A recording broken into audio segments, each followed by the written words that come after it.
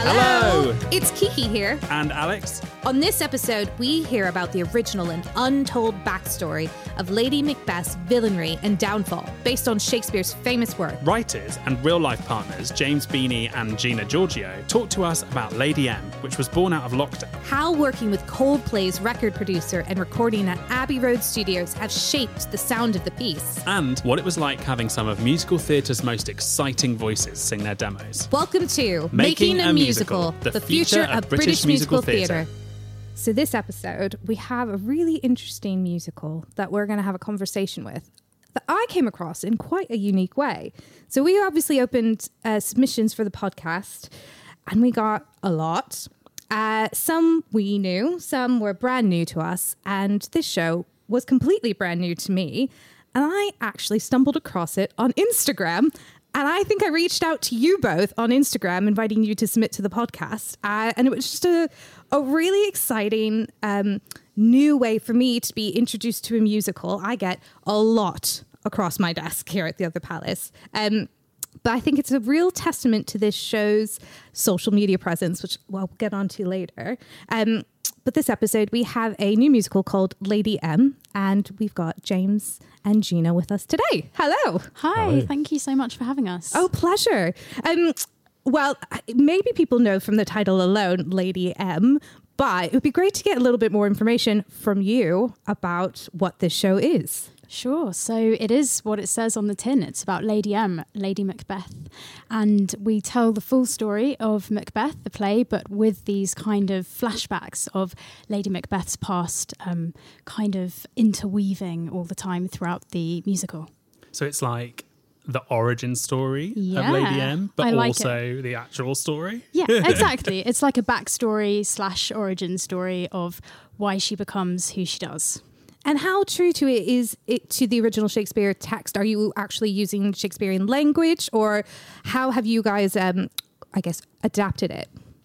So yeah, we made the decision quite early to not abandon the main text itself, but it's all in modern English. So I suppose the way we see it is it's an adaptation, but almost like a reinvention, I guess, in a way as well. So as Gina mentioned, we do tell the main story, and we use references from the original language, but we almost found it easier, I think, to start off with the play, kind of create a skeleton of what we thought it would be, then put the play to one side, start writing. We did it all chronologically, and then we kind of worked our way backwards again after that and sort of went back to the beginning and started changing things. And then also after putting it on its feet and doing a little bit of workshopping, it enabled us to then kind of reinvent scenes again. So it's at times we joke about it because we forget what was in the original play and what has become, I guess, our story. But yeah, it's a bit of both. So how did you choose Macbeth as the inspiration? Because Shakespeare's plays have proved very fruitful ground for adapting, not least for musicals with shows like West Side Story. So how was it that you decided that was the story that you wanted to roll with? I think we were in the garden eating a fajita. And very specific memory. I remember the fajita because it was Easter and James had put something on social media rhyming Easter with fajita, something like that. Indeed. that rhyme hasn't made it into Lady M. That's the next draft, isn't it? There goes the Olivier. It's back in. We had made the decision to write our second show because we'd written a show before. So we're going through lots of stories and famous stories. We'd decided that we wanted it to be something that was well known. So we were going through lots of old novels and myths, and we just kept coming back to the story of Macbeth, and particularly the thread of Lady Macbeth. And correct me if I'm wrong, this all started in lockdown. Am I right? Yeah, that is right. That's when the fajita at Easter took place. It was in the garden. In the garden when I don't know if you remember, the weather was unbelievable in that first sort of part of the lockdown, and we, as Gina mentioned, we chatted it over and over. What are we going to write about? Macbeth was the story we just kept coming back to. We felt we could sort of put our own stamp on it and yeah, I guess modernize it as well in a way, and try to make it as accessible as possible to a different audience, to those who know the play. And it was having the time during the lockdown was hugely beneficial for us because we, I guess in normal times, we work as producers as well, and we're very busy with lots of different areas of our theatre work, and we also do a lot of the recording ourselves as well, because being musicians, so it's very time consuming, and I'm not sure we would have had quite that same chunk of time to be able to completely dedicate ourselves to something like this. So it was really beneficial for us to have the space to write it. Yeah, so you guys, you come from a very music-orientated background. So tell us a bit more about that, because I think it's actually relatively unusual in terms of musical theatre to have that kind of music industry background. Sure. We used to be in a band together, and we still work with our bandmates. They play the music on a lot of the tracks that we release for the shows. And yeah, we had some amazing experiences. We supported McFly and Keen, Joan Armour Trading, played lots of festivals, and we kind of built our musical relationship through that. And it just seemed like a natural transition for us to move into musical theatre, because people used to say that our band was very theatrical, and when we performed that there was a kind of narrative to the set. So yeah, I think it was a good fit for us. Yeah, and it was when we initially wrote one song about a war hero, and we, for some reason, the story really just resonated with us, and we decided this is something we want to sort of elaborate upon. So we then found ourselves writing 10 songs and 12 songs, and we were thinking, what exactly is going on here? we're sort of building this strange album of a concept album, essentially. And at the time, though, we weren't really ready to perform it in that way. So that was why we started developing things. And the first show was The Dreamers. It was a World War I show, and we turned that gradually into something that was sort of a vehicle for the band initially, but then we realised that it had a different sort of potential, in the sense that we wanted to be able to one day be on in lots of different theatres, as opposed to us having to be there performing it ourselves. And it's I guess it was more of a concert, you would call it, in a way, when we first started that. And then we transformed it into a musical and started meeting lots of theatre people, and I guess bringing a slightly different side to it. And what do you find that's different about writing for a musical rather than kind of writing for, I suppose, a pop band? I think there are quite a lot of differences, and I think one of the main ones that kind of struck us at first was that you have to have a really strong relationship between the songs. And obviously when you have a set as a band, you don't need necessarily there to be this connection between different tracks or different songs, stylistically or in the, in terms of the kind of narrative meaning as well. And when we started writing a musical, it was quite interesting, because we suddenly, very obviously became aware that those songs had to be connected.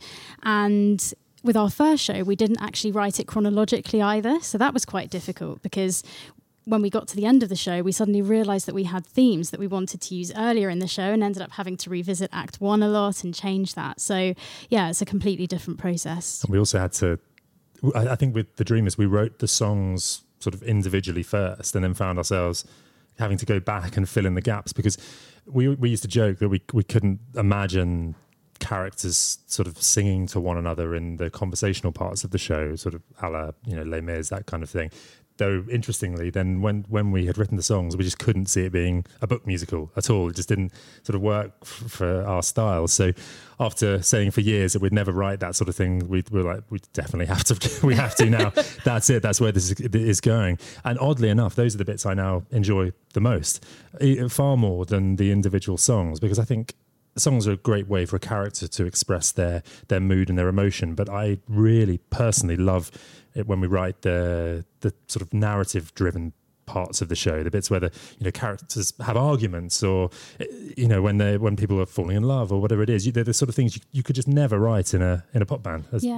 I agree. For me, that's also one of the most fun parts as well, and it's so exciting when there's the opportunity to bring a theme back, so a character can interject something else another character's saying with a theme that might not happen until the second act, but it kind of foreshadows, if you like, what happens later in the story.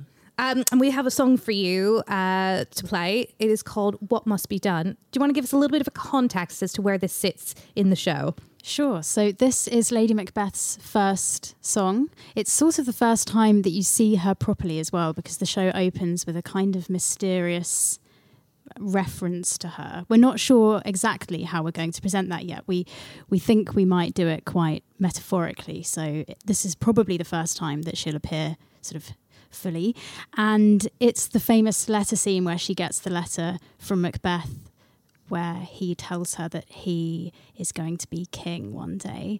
And she decides that she's going to take matters into her own hands and do what must be done.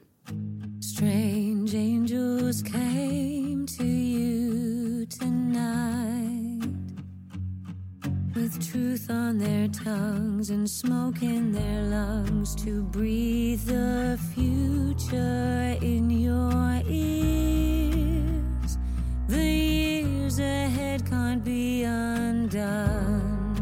Fate is knocking at our door. She's starting a fire, she's waging a war. She's placed a dagger in your hand.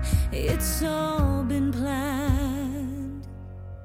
But something tells me there's a weakness in your heart. Will you fight or will you run? And if you try to tear these dreams apart, I'll make sure you do what must be done. To ravens circle overhead, they're hatching a plan, the death of a man. They leave a message in the sky. Someone has to die, but something tells me there's a weakness in your heart. Will you fight or will you run? And if you try to tear these dreams apart, I'll make sure you do what must be done. All your life you followed suit, played deaf and mute to orders, served your country, asked no questions, stayed within these borders. And one day, when your corpse is burnt upon these waters, you'll fade away like all the other nameless soldiers. You don't have to walk this path, it's in your power to change it. The crown is yours, all you have to do is take it. It's predetermined, so you can't escape it. But something tells me there's a weakness in your heart. Will you fight or will you run? And if you try to tear these dreams apart, I'll make sure you do what must be done. I'll make sure you do what must be done.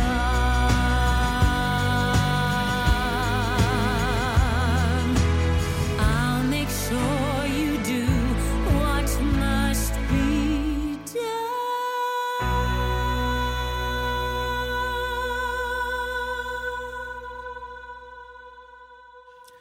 And for the eagle-eared amongst you, that was the legendary Kerry Ellis on that track. I mean, what's it like writing a song and then having it sung by somebody with a voice like Kerry's? Oh, it's a dream come true. It's a cliche to say it, but it really is, because we like to visualize people while we're writing songs, and she was someone that we visualized when we were writing it.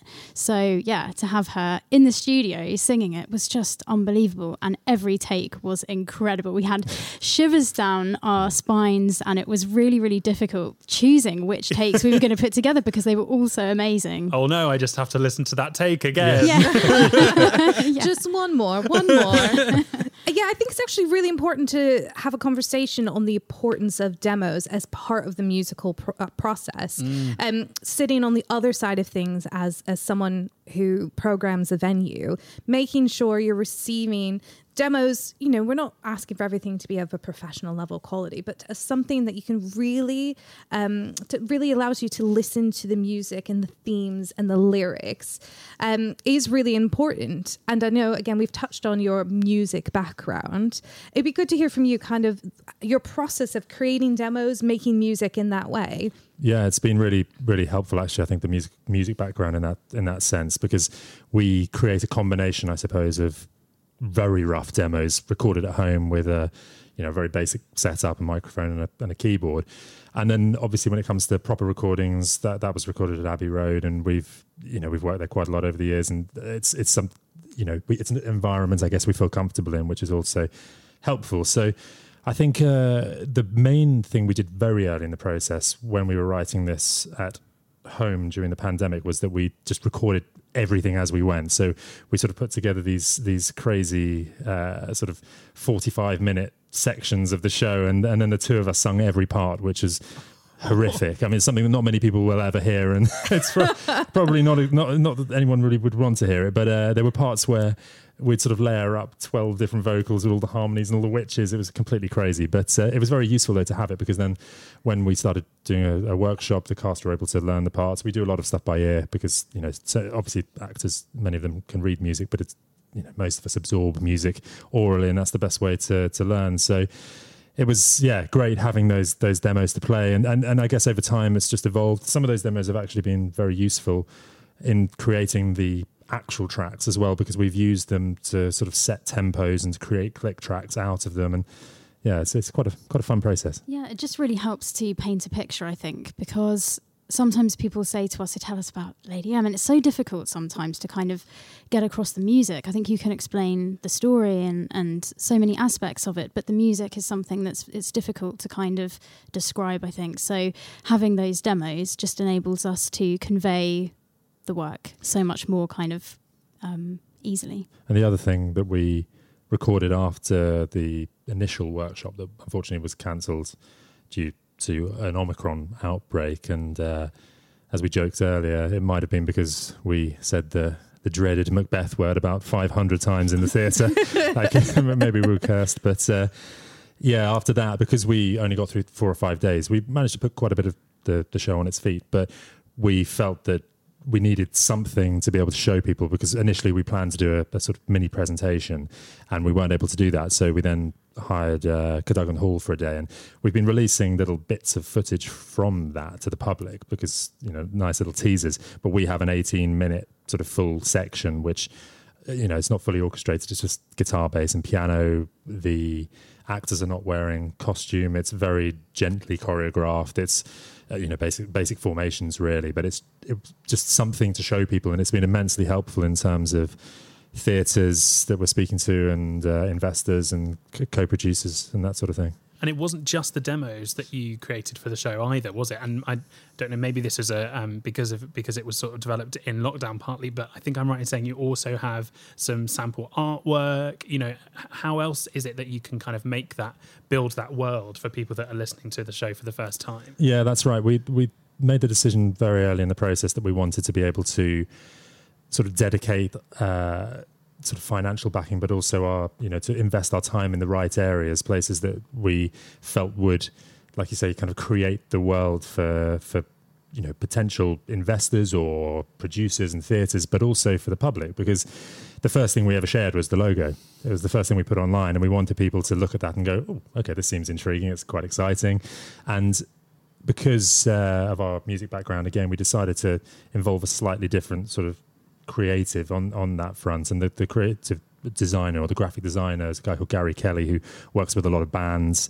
That's his background, and he's done a few films as well, and so we wanted to have quite a filmic look to it. And I think the shape that we've got now hopefully feels like it's something that in the future people will be able to look at and immediately think of Lady M. Yeah, and I think those elements really help to inform the artistic process as well, because even if the artwork were to change slightly or something else that we've developed were to change, it just kind of helps you to plunge yourself in and invest in that world, become a part of that world and kind of live in that world as well. I guess as writers, we have to really immerse ourselves in the world of the musical itself. So it just helps us to have a kind of visual in which to create those characters and that story.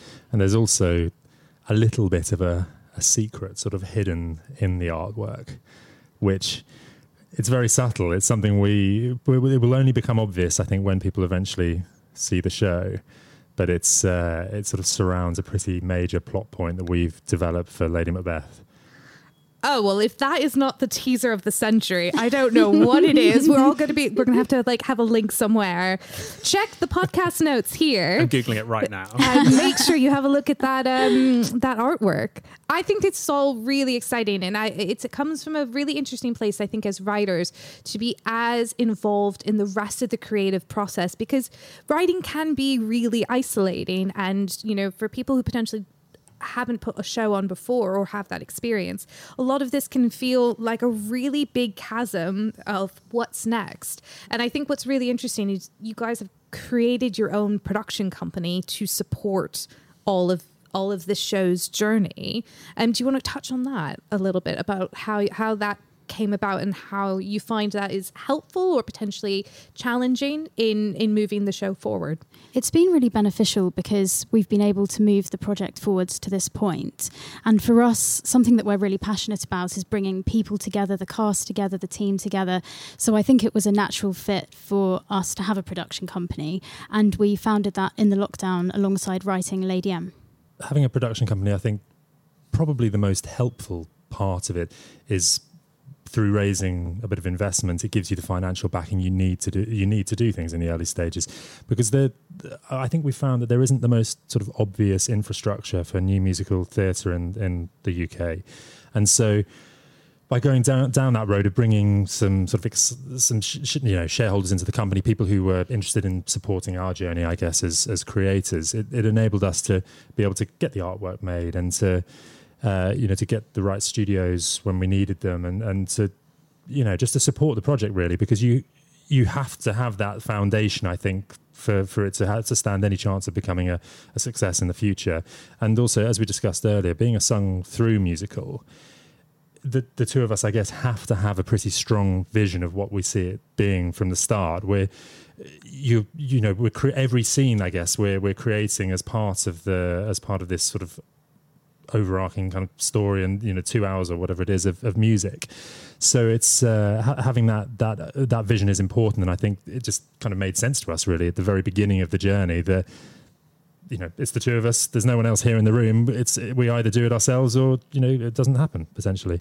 I think you're spot on in saying that. It's really interesting how the UK infrastructure around new musicals has developed even since I moved here 8 years ago, and it is absolutely coming along. But I do agree there is a little bit of a gap in how do you get a musical that you've written on stage, or perhaps not even on stage, but to a workshop stage. How do you convince a producer, someone who can help guide that, who can help raise investment to take it to the next stage? And I think that's a challenge for a lot of writers. And now forming your own production company isn't the only avenue or the best avenue for every person, but it's always great to hear how different shows are navigating their way through what is potentially a gap that needs addressing in the wider industry.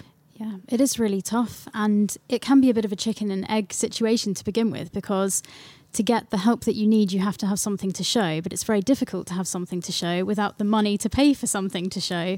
And so having a production company just enabled us to break that cycle. And also, I think the two of us began by being together. We're a couple, so we were together during the lockdown. It gave us the time, with our music background as well, to be able to record demos and do a lot. We were able to do a lot of work that we didn't have to pay for, which is very, very helpful, I guess, in the early stages of it. But it's an exciting journey, and I think where some writers probably would feel differently about it, we are a little bit crazy. I think we love to be involved in every element. We love to sort of oversee the vision as much as possible, and that's part of the fun for us.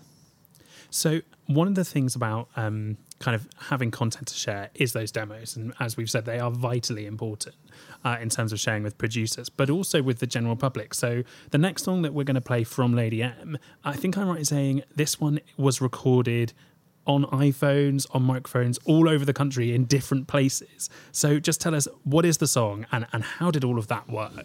It was total carnage, to be honest. It was a difficult experience, as many people discovered during the pandemic. It's not the easiest thing to record a song remotely.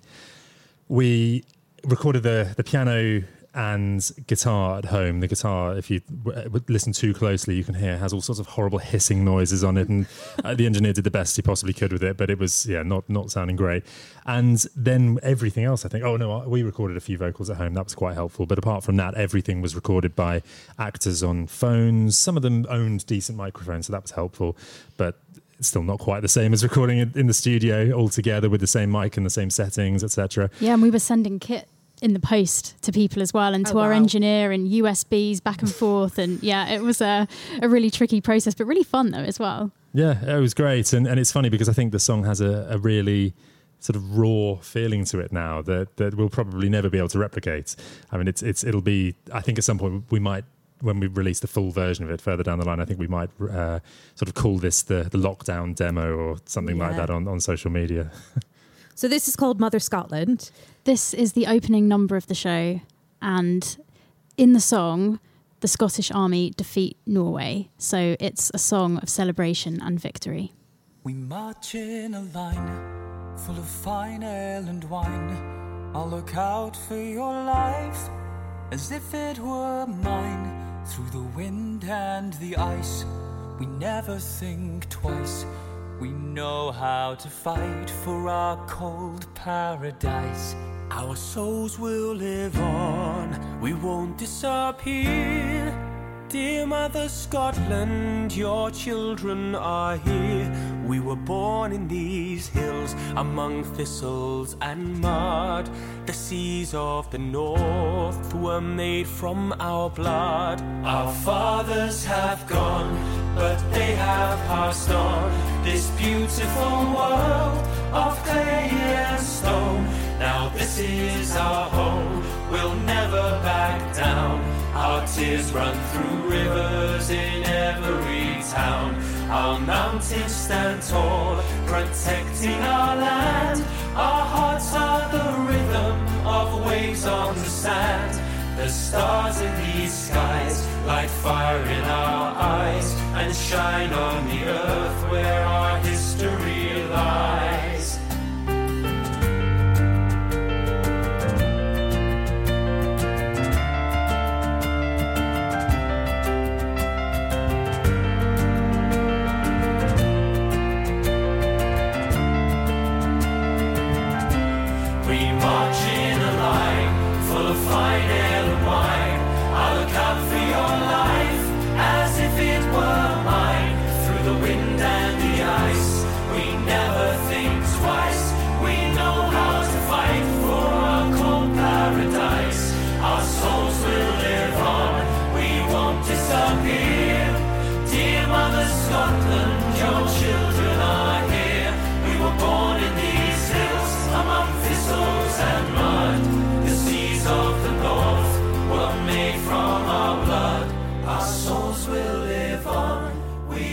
Disappear.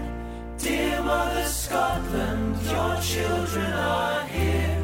We were born in these hills, among thistles and mud. The seas of the north were made from our blood.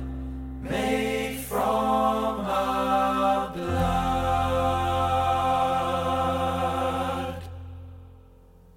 So that was Mother Scotland, and that track is it was the first one you released on Spotify, and it's had a huge amount of plays. How does that feel to have that song, doing over 250,000 plays on Spotify? It's been amazing. We couldn't have imagined when we were recording that sort of crazy, chaotic homemade demo that it would do so well on social media and on the streaming platforms. But it's been lovely. It's been great to see the response to it, and it's got, I suppose, it's helped to make people aware of the show. And it's been really exciting because we haven't massively marketed the show. We just sort of whacked it on Spotify, and it's been really exciting seeing those plays go up and up organically. And you had a really brilliant group of performers for this demo, didn't you? Which I think, you please go through them, because I think having familiar names like that just makes mitigating the risk of new musicals so much easier. It gets people to potentially take a risk on something that's really risky. It's a business. Theatre is a business. It's also an art form. But yeah, it'd be great to hear, who actually is on that track, because there was a lot of beautiful, harmonious voices on there. We love a harmony. We were just talking about how much we love a harmony, love an a cappella harmony. Bring it all. Give it to me. Yeah, so George Blagden sings the solo at the beginning, and then Bradley Jaden sings the second solo. And then in the ensemble for the rest of the track, we had those two guys, obviously, and Earl Carpenter, Carl Queensborough, Tom Heyer, Paul Wilkins, and Sam O'Rourke, who are all just brilliant performers. And did you know them going into this, or how were your relationships? Yeah, we knew some of them, but we didn't know George, and we had seen him in Vikings and just thought he was unbelievable. The whole series was amazing and he was incredible. And then we saw him in Les Mis, the film, as well, and he's just got the most gorgeous voice. And we just reached out to his agent and were over the moon when he said he wanted to be involved. And it was the same with Bradley. We absolutely love his voice. He's got an incredible charisma both on stage and on the recording as well. So we just approached his agent, and yeah, as I said, we knew some of the others, so it was a little bit easier in the lockdown to reach out to some of the people that we knew, to ask as a favour if they would sing on it. So the piece is complete. You've got at least a draft ready. What does the future for Lady M look like? That's a very good question. We have to be a little bit secretive about what we're up to with the show, the future of it. As you mentioned, we are sort of through the, I suppose, what you call the first draft phase, and we had another development workshop where we didn't present anything at the end, but we decided it would make more sense just to put as much material on its feet as possible, because, as we say, with a sung-through musical, that's more or less 2 hours of singing and it's a lot of material. Acting, a lot of material, a lot of scenes, exactly. And with our director Jean-Pierre Van der Spey and choreographer Lizzie G, who are both incredible, it was an amazing opportunity really just to let them do their thing and get the actors working around, you know, and moving, and, you know, try and work out what the choreographic language would be of the show and that sort of thing. So that was very, very helpful.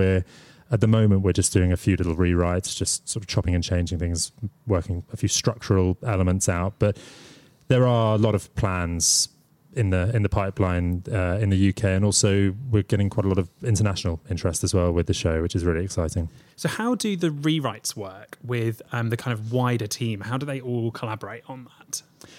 So that really, I guess, comes down to the two of us. I think because, as we mentioned, it's a sung-through musical, we have to have a sort of structure in terms of how the scenes work in our minds anyway. And I think off the back of the workshop, we were able to see which bits we liked, which bits we didn't like. And JP, our director, is very, very good as well at telling us what doesn't work. He loves to shop.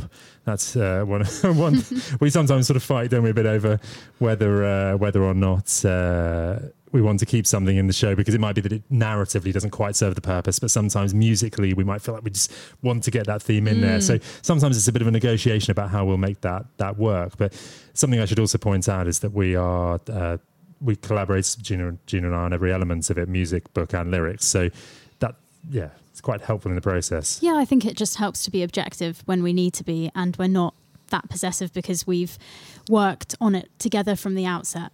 Something else I should probably point out is that Gina and I write the music, book and lyrics completely collaboratively. It's just sort of how our process works, and I guess actually that probably originates from the music industry side of things with the band. Yeah, and I think it helps us to remain neutral because we've always got that person to bounce off of, and we're not that possessive because we've done it together from the outset.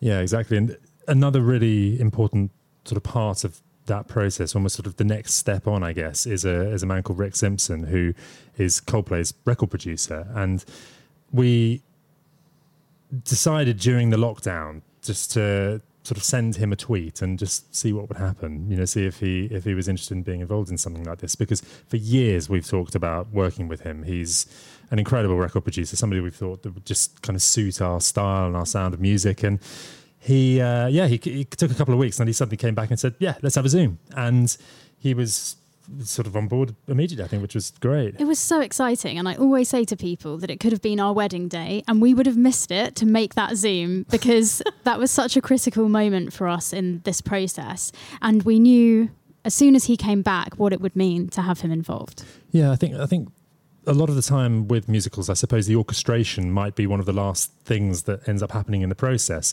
But we have decided, because of the way that the three of us, I guess, work, and we're very used to working in studios, because Gina and I obviously are there in the workshops and we're heavily involved in that side of it. We both, I guess, acted as musical directors in the workshops that we've had so far. It sort of made sense to us then that we could start developing the work with Rick now, just thinking ahead. We're creating what I suppose will be almost like a click track for the whole show. So, music from start to finish, and we will be orchestrating that and creating the atmosphere, because ultimately, if it works on a recording, if somebody can listen with a pair of headphones and listen to something from the start to finish and enjoy it and then feel invested in the story, when they haven't got all of the other wonderful elements that theatre can bring, if that works, I think we're probably in quite a strong position. So we're putting a lot of time into that at the moment. And yeah, I mean, some of it will change. Inevitably, there'll be bits we'll get into the theatre and JP will say, that scene's going to be chopped, that's out.